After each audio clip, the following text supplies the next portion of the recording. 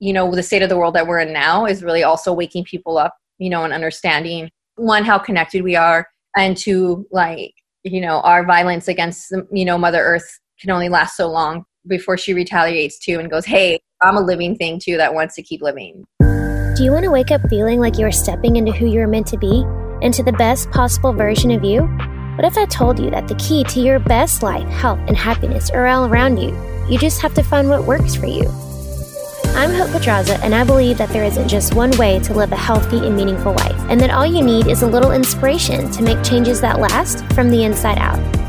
Each week, I'll be sharing tangible tips and inspirational interviews to help you on your journey. These are the steps to take to improve your life and live with purpose. This is Hopeful and Wholesome. Hey y'all, thanks for listening today. I've got an episode with Rebel Mariposa today. She is the owner of a local vegan restaurant here in San Antonio called La Botanica. She's doing some awesome things in her restaurant. Besides running this super cool restaurant, she's also an activist. She has her own skincare line. Today we talk about all things vegan, the many reasons people switch to vegan lifestyle, how she's using her platform for education rather than judgment, and we talk about our responsibility to our planet and how what we eat can affect our planet and each other because we're all connected. I know you'll find some inspiration in this episode, even if it's not to become a vegan, maybe some inspiration to make some lasting changes in your own diet, maybe how changes in how you treat Mother Earth, or just being still in order to find your purpose. Y'all give Rebel a follow and enjoy this episode. All right, y'all, so let's get going. I'm excited to bring on Rebel today. And I'm excited because we're going to be talking about all things plant-based, including her amazing plant-based restaurants that is here in San Antonio that's kind of changing the food scene here, and then her line of vegan beauty products. So thanks so much for joining, Rebel, and for chatting with me today. Yeah, absolutely. Thank you for inviting me. Yeah, for sure. Yeah. So tell me, why plant-based? Why a plant-based restaurant in San Antonio, of all places? Yeah, I mean, because there's a need in the community, right? There was a need for people who were getting, like, family members and friends were sending me emails. I was in California actually at the time, and I was getting emails from family saying, hey, I see that you're doing vegan stuff out there. My doctor's saying I need to eat more vegetables, or my doctor's saying I need to be vegetarian. What do I do? I felt like people in Texas and some of my family in Tennessee were kind of felt really like lost in the dark when they were instructed to eat less meat or no meat at all. Mm-hmm. And the time I was in San Diego, and San Diego is a plethora of options and resources. So I thought, you know what, I need to get back to my own community, or, the community I started. I had a really beautiful community in San Diego as well, and still do. But I was like, I need to get back to my hometown and, work there, do what I'm doing out in San Diego, but do it in San Antonio. Yeah. So did you also have a restaurant in San Diego? What were you doing there? I didn't have a restaurant. I went out there, actually. My mothers live out there. I went out there to pursue my art. But as far as like eating vegetarian and vegan or pescatarian, like, it's been a long journey for me, but I had already been doing that myself. And then I met a vegan chef, and we started working together, and we were doing pop-ups. Nice. Around town. Mm-hmm. So did you have previous experience like in a restaurant or like cooking or? No, my first experience was like, my first job ever was a Sonic car hop. That's awesome. Yeah. So I did that. And then I was a nanny for like 10 years, for about a decade. And that was really, so food, like working in the food world, working as a server, working at a restaurant, no experience. Yeah. At all. Yeah. So I had to learn a lot. Yeah. So what connected you with the vegan chef in California? How did that happen, that connection? My mother's owned a dance studio there, and his niece was taking classes. Gotcha. And he knew that I was vegetarian. I wasn't completely vegan at the time. And so I think there was this like desire to be like, oh, I can, like, if I introduce you to vegan foods, like, you'll probably make the switch. Okay. And yeah. So is that what kind of started your vegan journey, was just through him, and y'all just kind of started doing stuff together? Yeah. Yeah, absolutely. Okay. My journey as far as like taking my food from, like, I had already become like pescatarian and vegan before that. So that journey started in college. Okay. Gotcha. And then what was kind of the catalyst for that? Like, how did that start, kind of your plant-based journey? Well, I remember going to a seminar back in 1998, and they were kind of just talking. It was a cell seminar, but one of the examples that the guy who was running the seminar talked about was, he was like, talking kind of about like groupthink and which ways that even the government makes cells. And so he used the example of milk, and he talked about how it's really not nutritious for people, but there's a surplus and there's dairy farmers. And so now there's this huge sales campaign, right? There's been for decades around milk. And I was just like astonished. I think that was really like one of my first times of like realizing that like the US government would, sell something to its population, even knowing that it's not good for us. Yeah. Really. Crazy. So that was like kind of my first like turn on to it. And then I was at UT Austin, already very political and radicalized person, thanks to my mother. And so it was like, I was meeting more activists out there and they were like, well, yeah, you have to be vegetarian. It's a way to promote nonviolence. And they really opened my eyes to kind of understanding how violent the meat industry is and how that violence then turns into like violence within other humans and you're promoting it. And so it was like this kind of massive wake up call for me of understanding that if I really wanted to live in a world that didn't have violence, I had to stop consuming meat. Yeah. I like that connection because a lot of times like you hear people's plant-based stories and it's like either one or the other. It's like for health reasons or it's for ethical reasons, but I like that yours is like a combination of both. That's super cool. Yeah, absolutely. And it was, and then, I had one friend too, who really helped me also take it to the next level. Cause he talked about how animals suffer so much. Mm-hmm. And so from an energetic level, like if you're consuming, that animal is like releasing hormones and feelings of suffering and sadness and pain. And then it's now on your plate, or in your jug of milk, and then you really drink it. Like, who's to say energetically that you're not ingesting pain and hurt and sorrow? Right. And I was like, that's it. Like, that's it. Like, I don't want to put that right into my body. And so after kind of those things, it was, easy for me to, and I was like hardcore vegan and thought everyone had to stay away from meat and dairy. And since then I've relaxed a little bit, just kind of understanding that I don't want to isolate anyone. Sure. There's cultures around the world, indigenous populations around the world. I don't have any judgment on that as far as like how people consume our economic status, anything like that. So my judgment will always be on like mass, huge corporations, totally. That have a choice, right, but are choosing not to because it's just profitable for them. So my judgment definitely goes there and never on like an individual small consumer. I mean, I'm happy to have like a conversation with people and talk about it and more of like from an education standpoint. Yeah, absolutely. But it was a long journey for me, and I know everyone has their own journey.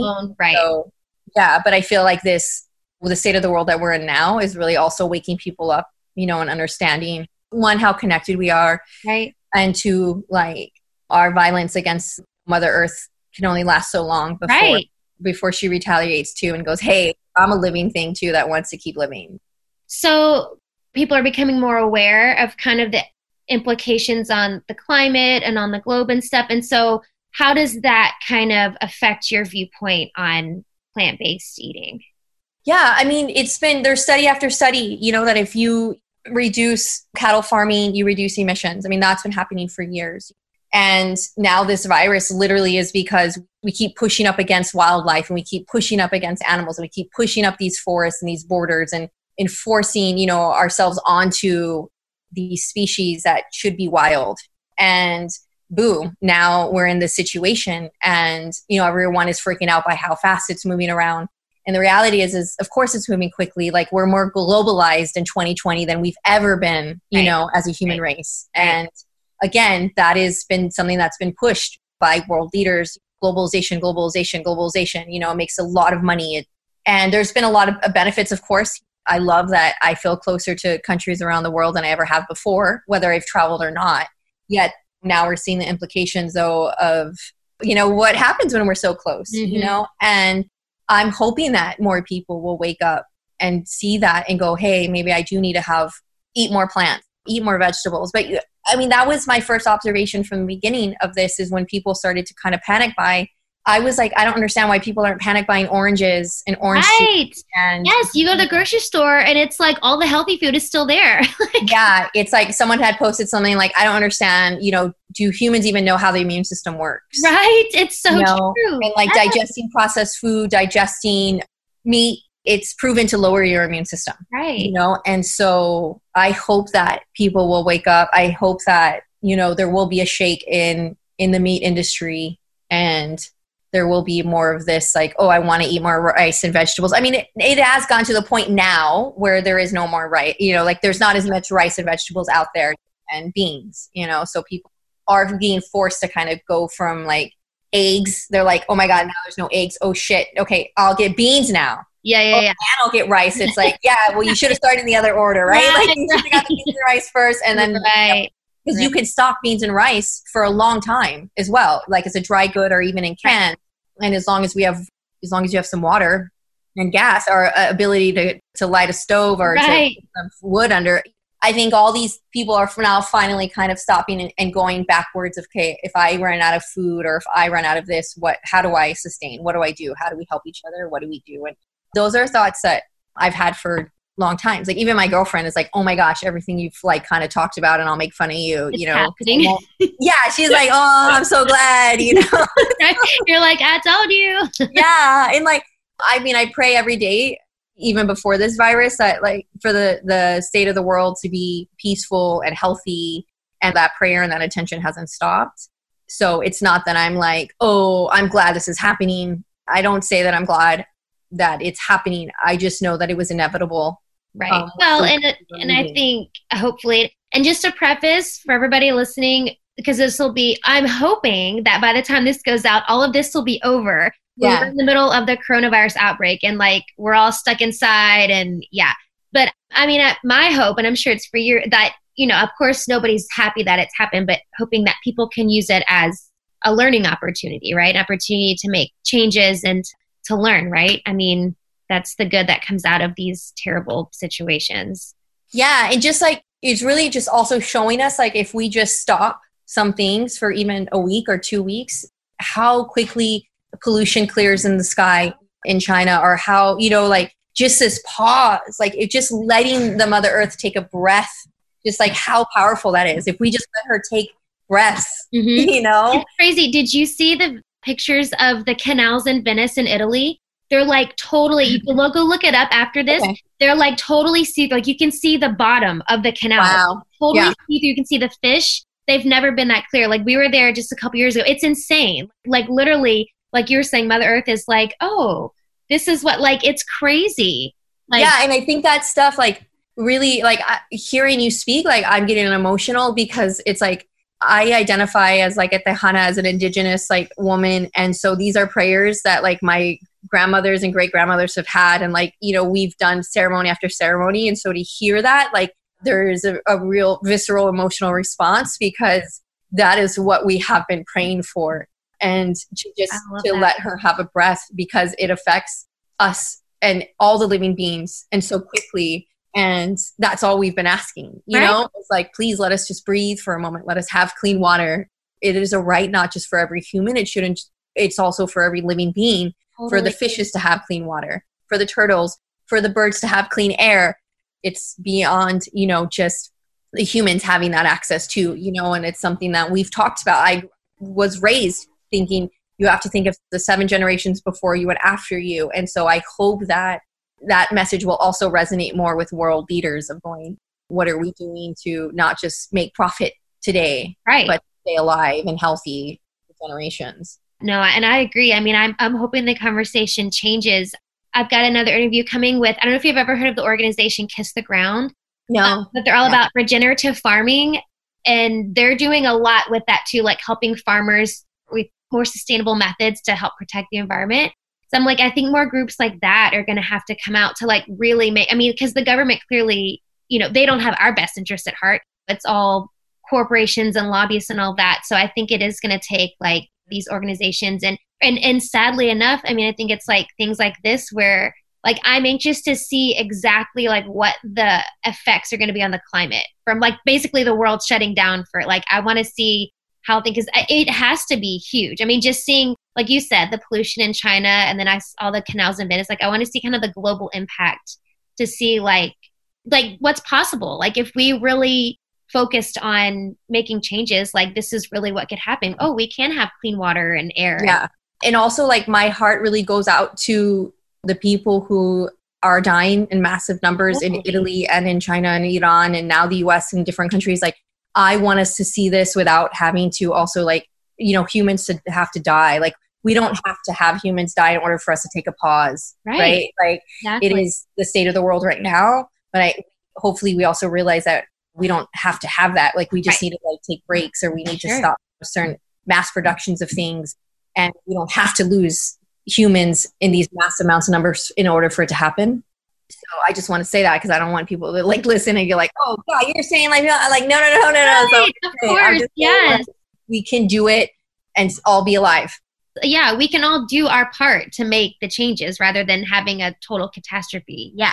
Yes, I mean, because all these numbers were already on the earth. All these people are already here. It's like, if it's all paused, we can figure this out. So let's switch gears and talk a little bit more specifically about your restaurant. So you kind of started your journey in California, and then you moved back here. So did you open the restaurant right when you moved back? Pretty much. It was about a year after I'd moved back that I opened La Botanica, and it was really because my friend owns a few bars on the same street. Okay. And this venue came available, but it was also zoned as a restaurant. So he was like, hey, I know you're doing vegan food. Do you want to like come together and do a vegan restaurant and bar? And I was like, okay, right? Like, I guess, like, I mean, I've always been an entrepreneur and I'm not afraid to take risk, but like I said, I didn't have a restaurant running experience. So it was a scary decision for me to make, but yeah, that's how it came about. Which is a super cool area of town, I have to say. I really like that little strip is really cool where it is. Like, how would you describe that for people who haven't been there? Like, kind of the vibe, like, Yeah, I mean, it's basically like if it's a not as wild version of like an Austin 6th Street, or I'm forgetting the name of, in Louisiana, in New Orleans. Yeah, Bourbon Street. Yeah, where it's like you have like the street line with bars and restaurants and people are walking, and we don't close the street off, but that's, kind of the vibe of just like, you can go start in one corner of the street and walk down and get to experience a lot of different locally owned restaurants and bars. So talk a little bit about what your restaurant kind of focuses on. Yeah. I mean, it's interesting because I wanted it to go beyond being a restaurant, right? I mean, I knew just being a vegan place in Texas would make it different. But I also wanted it to be like a venue for not just music, but also community, nonprofits. And so it was in the state of Texas. La Botanica is the first vegan restaurant with a full bar. Like, it was the first time it's been done in the whole state. And so there was no, like, I couldn't find someone who had done it before, right? Like a blueprint and go, hey, how do you do it? So it was a lot of like, as you go. So yeah, I mean, it was like, I wanted it to be cultural. I wanted it to be about healing, about plants, and not just plants as far as like eating, but also how we use plants for, to heal ourselves. Like, an actual botanica is a place where people go to find healing herbs, maybe even see a curandera to get a limpia. And so I wanted that energy of healing to be vibrating out of the space. We work with a lot of like queer artists, a lot of LGBTQIA folks, trans folks, and that's most of my staff is women of color. And we focus on even working with nonprofits so that they can do events there, raise money there. So really kind of like making sure that there was space for like communities and organizations and movements that are on the fringe that might be down on. Like, once a month, there's an abortion postcard writing like group that gets together, and they just make postcards that are like, say like positive messages, like abortion is normal, or just like, and they have cute drawings and everything. So it was things like that I feel is really important to hold space for, on top of offering like delicious nachos and margarita. Yeah, it's got a deeper purpose. Yeah, that's awesome. Yeah, I love that. I think the last time we were there was a little like shelter group for pit bulls. Like, I don't remember the name of it, but Alamo City. Yeah, pit bull. Yes, that's what it was. Oh my gosh, it was terrible time to come because I wanted all of them, but it was really cool. It was and that's they do an event a couple times a year, dog adoptions and just awareness, and to even the species of pit bulls, so they don't get so stigmatized. And yeah, exactly. Yeah. I talked to one of the guys about it, and he was it was really cool. I love that there's a space for that. So you were the first vegan restaurant in Texas with a full bar and restaurant. So are other vegan places just the restaurant? Is that the difference? Yeah, I mean, what like in Austin, you would assume that like maybe Austin would have had Right. this one, right? But like in Austin, they would have like a food truck, and then there like be a bar next to it that you could walk into. Gotcha. Right? It was the first time it was like all under one roof, That's so cool. and also a venue, right? Because we can do concerts, we do DJs, we do private parties, all those things. So it was the first time it was like done in the state under one roof. That's super cool. So then with the menu that you have, I mean, I know we've tried basically everything there, but when you were kind of coming up with the menu, what was your approach to kind of come up with the menu? I mean, obviously it's, your culture plays a part into it, but was that kind of the deciding factor on like what kind of food you wanted it to be? Yeah, absolutely. I wanted it to be taste and textures that, a lot of us grew up with. Just veganized it.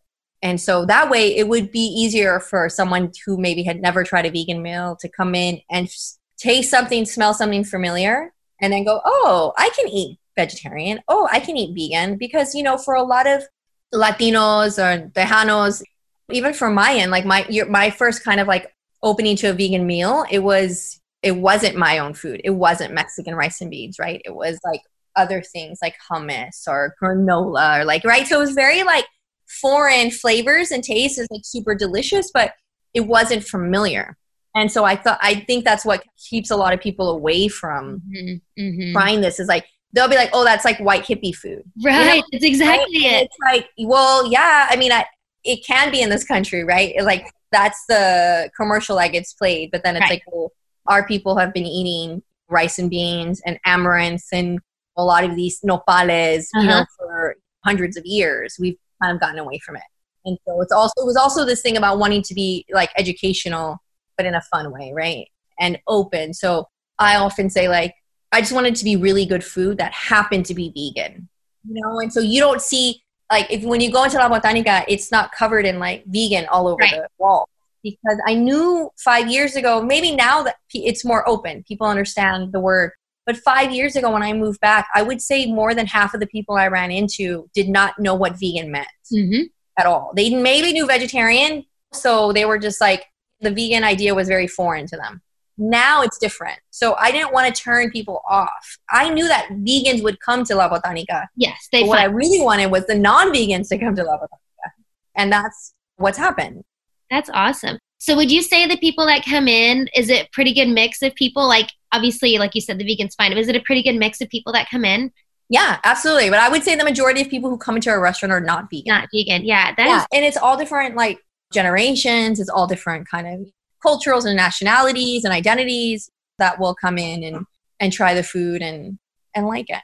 So for those who haven't been that are going to want to try after they hear this, so just tell like a few of the best, I guess a few of your best dishes that you have, which they're all good. I've literally tried that. Yeah, I mean, our like most popular, like people love nachos. I think people just love nachos in this town. Tell what do your nachos, like what are your nachos like? Because they're not. Yeah, well, they're made, like I get all our tortilla products from a local store here called Adelitas. And I used to go to Adelitas as a child. I could walk to it from my home. That's awesome. It has since moved, but they make like fresh masa and corn tortillas and flour tortillas that are naturally like without dairy.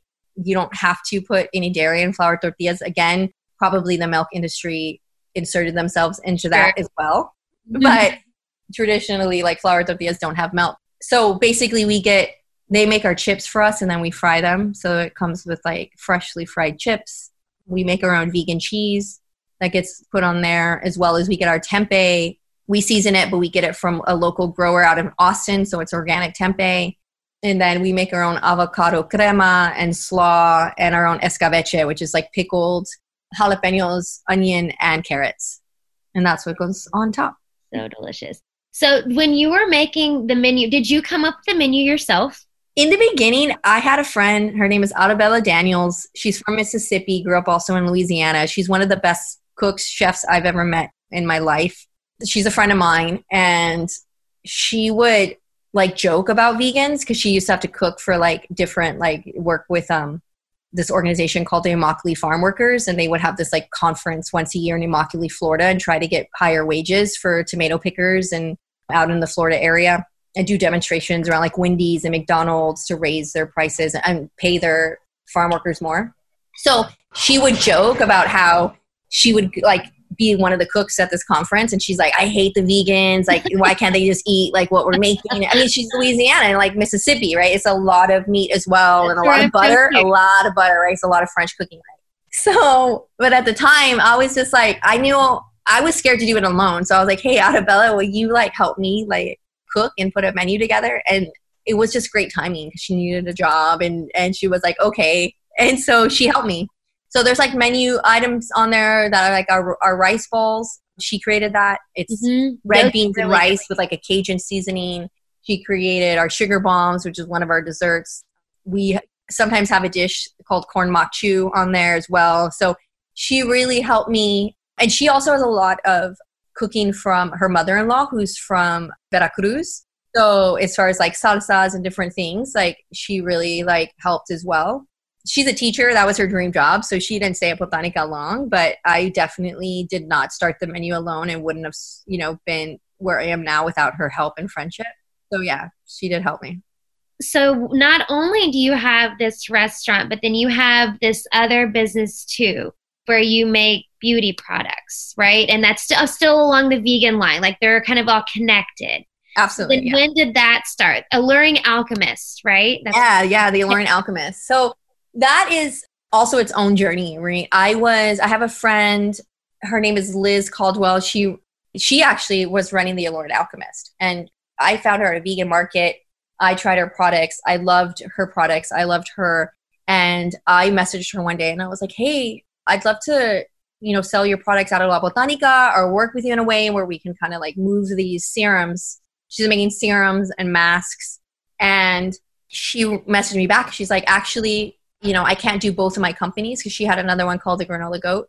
And she had started the Alluring Alchemist with a friend, but then her friend had found her dream job and like left. And so Liz was there kind of juggling both brands and trying to figure it out. She was like, but if you want to like buy it from me or acquire it, let's talk. And, I kind of thought about it and I was like, well, from a business standpoint, I love the product. It would help to diversify, but I wasn't really like in a position to, buy another company out or something. So, but we worked something out. We worked out a deal. And so I now own the Alluring Alchemist. I've added products to it like smudge kits, candles. I learned from Liz like how to make, the serums and the masks. I still work with her to make some of the products because I feel like I don't want to mess up a good thing. Right, right.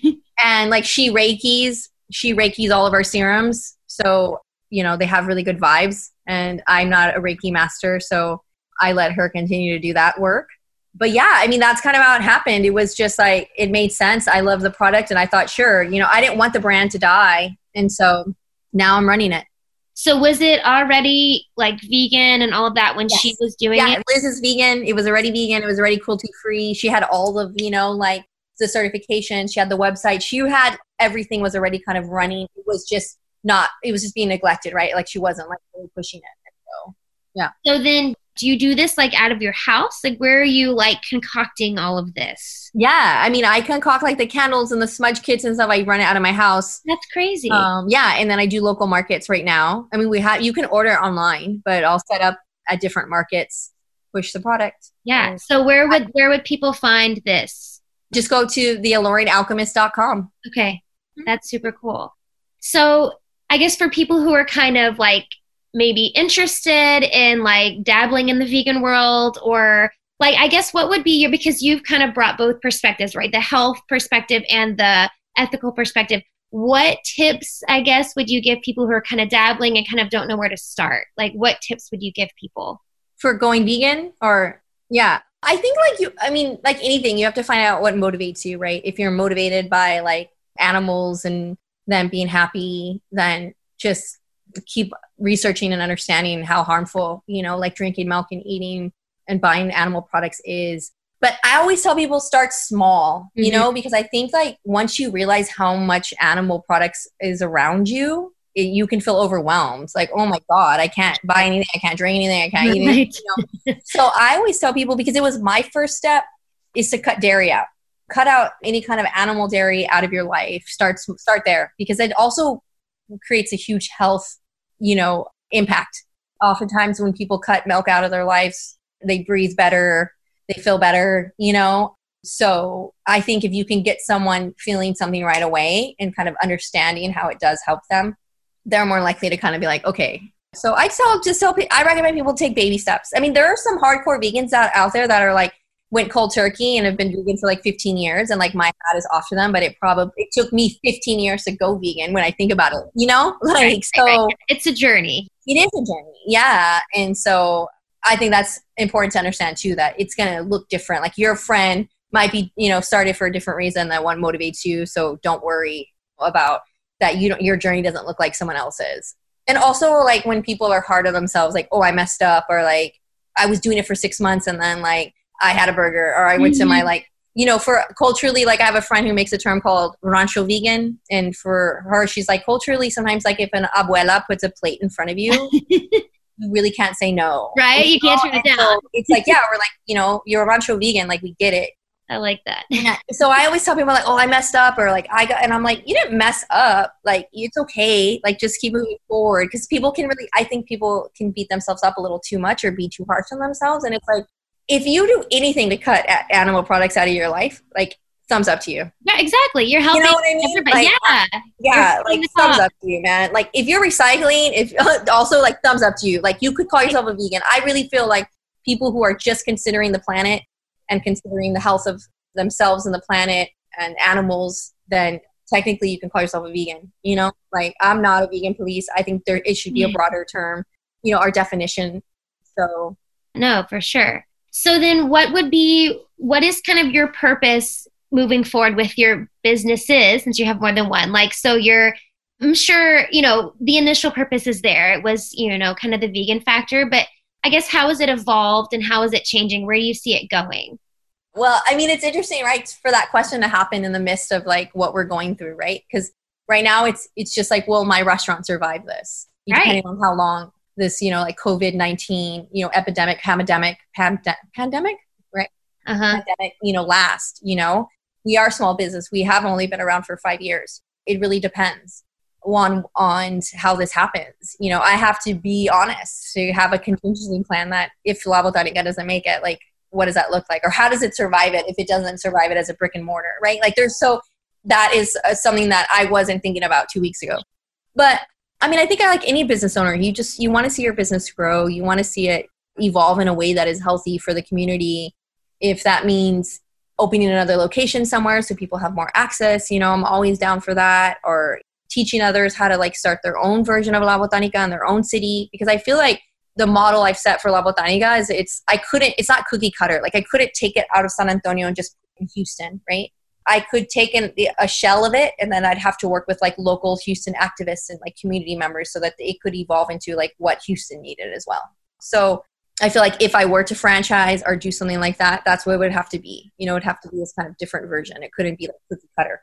And the brand, like the Alluring Alchemist, yeah, I would love to just like expand it more, have more time to like put into it, get more products. I have very loyal customers, the people who use the serums, the masks, like they swear by them. People have skin issues. They use a serum. They love it. As soon as they're running low, they're like, I have to order now. Like I can't, they try to go without it and they're like, their skin breaks out again. So I just need it. So just be more awareness around the brand.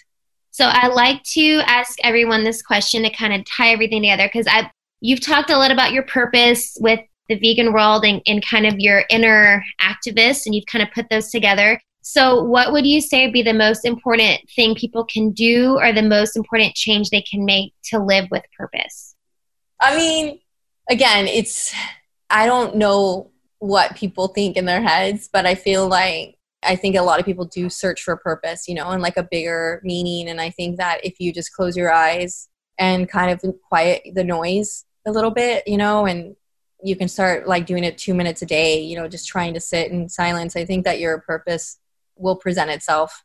Even just asking every day, like, hey, universe, what's my purpose? And it will slap you in the face, eventually. Totally. I agree. It's just like, I think just even asking it, knowing that it's out there and it's inside, you just maybe have pushed it down a little bit, but it's there Everyone does have a purpose. And also I think to get away from the ego, because I feel like what is also happening right now is that like we're understanding how superficial we've been for so long. And I think a lot of us, we don't know our purpose because we're looking for it on a superficial level. We think it has to be us being like hyper rich or hyper famous. And if we're not those things, then we don't really have a purpose. And like I said, I was a nanny for 10 years.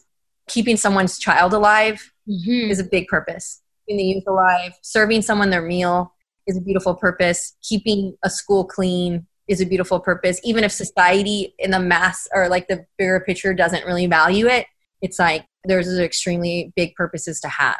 I hope that this also kind of helps us adjust and realize, like, I think we are really realizing grocery workers, how important and purposeful their life is. But 2 weeks ago, someone out at the groceries might have thought, man, this is just what I am. This is just my job. And it's like, you're a hero, you know? Like, exactly. And they've been heroes. That's the thing. It's like, we're just now seeing it, but those are beautiful purposes. So I think that also, just like quieting the ego so that you can understand. Everybody has a role. I think that's another cool thing that I was talking about this the other day with my husband. Like, I find it really cool that we're all seeing how interconnected we are, and like everybody has a role like in the world, right? Like we all have our own purpose and our own role. And I think it's becoming more evident now that we're feeling that connectedness. And I think that's really cool. Yeah, absolutely. Well, thank you so much, Rebel, for talking today. And then just I know you talked about your restaurant and your line of beauty, but where can people find you specifically? Yeah, if you just Google Rebel Mariposa or at Rebel Mariposa, you can find me on Instagram, Twitter, Facebook. I have my own website. Cool. Perfect. Thank you so much. You're welcome. Thank you. I appreciate your time, and thank you for the great questions. Thanks for listening to Hopeful and Wholesome, y'all. If you found value in this week's episode, please subscribe on iTunes or wherever you get your podcasts, and leave a review to let me know what you thought. I love to know what you find useful in these episodes so I know how I can provide the most value I can to my listeners. And if you have topics that you want to know more about, I'd love to hear those as well. So shoot me a message on Instagram, Facebook, or LinkedIn. It's at The Hope Pedraza, or visit my website, hopefulandwholesome.com. Thanks, y'all.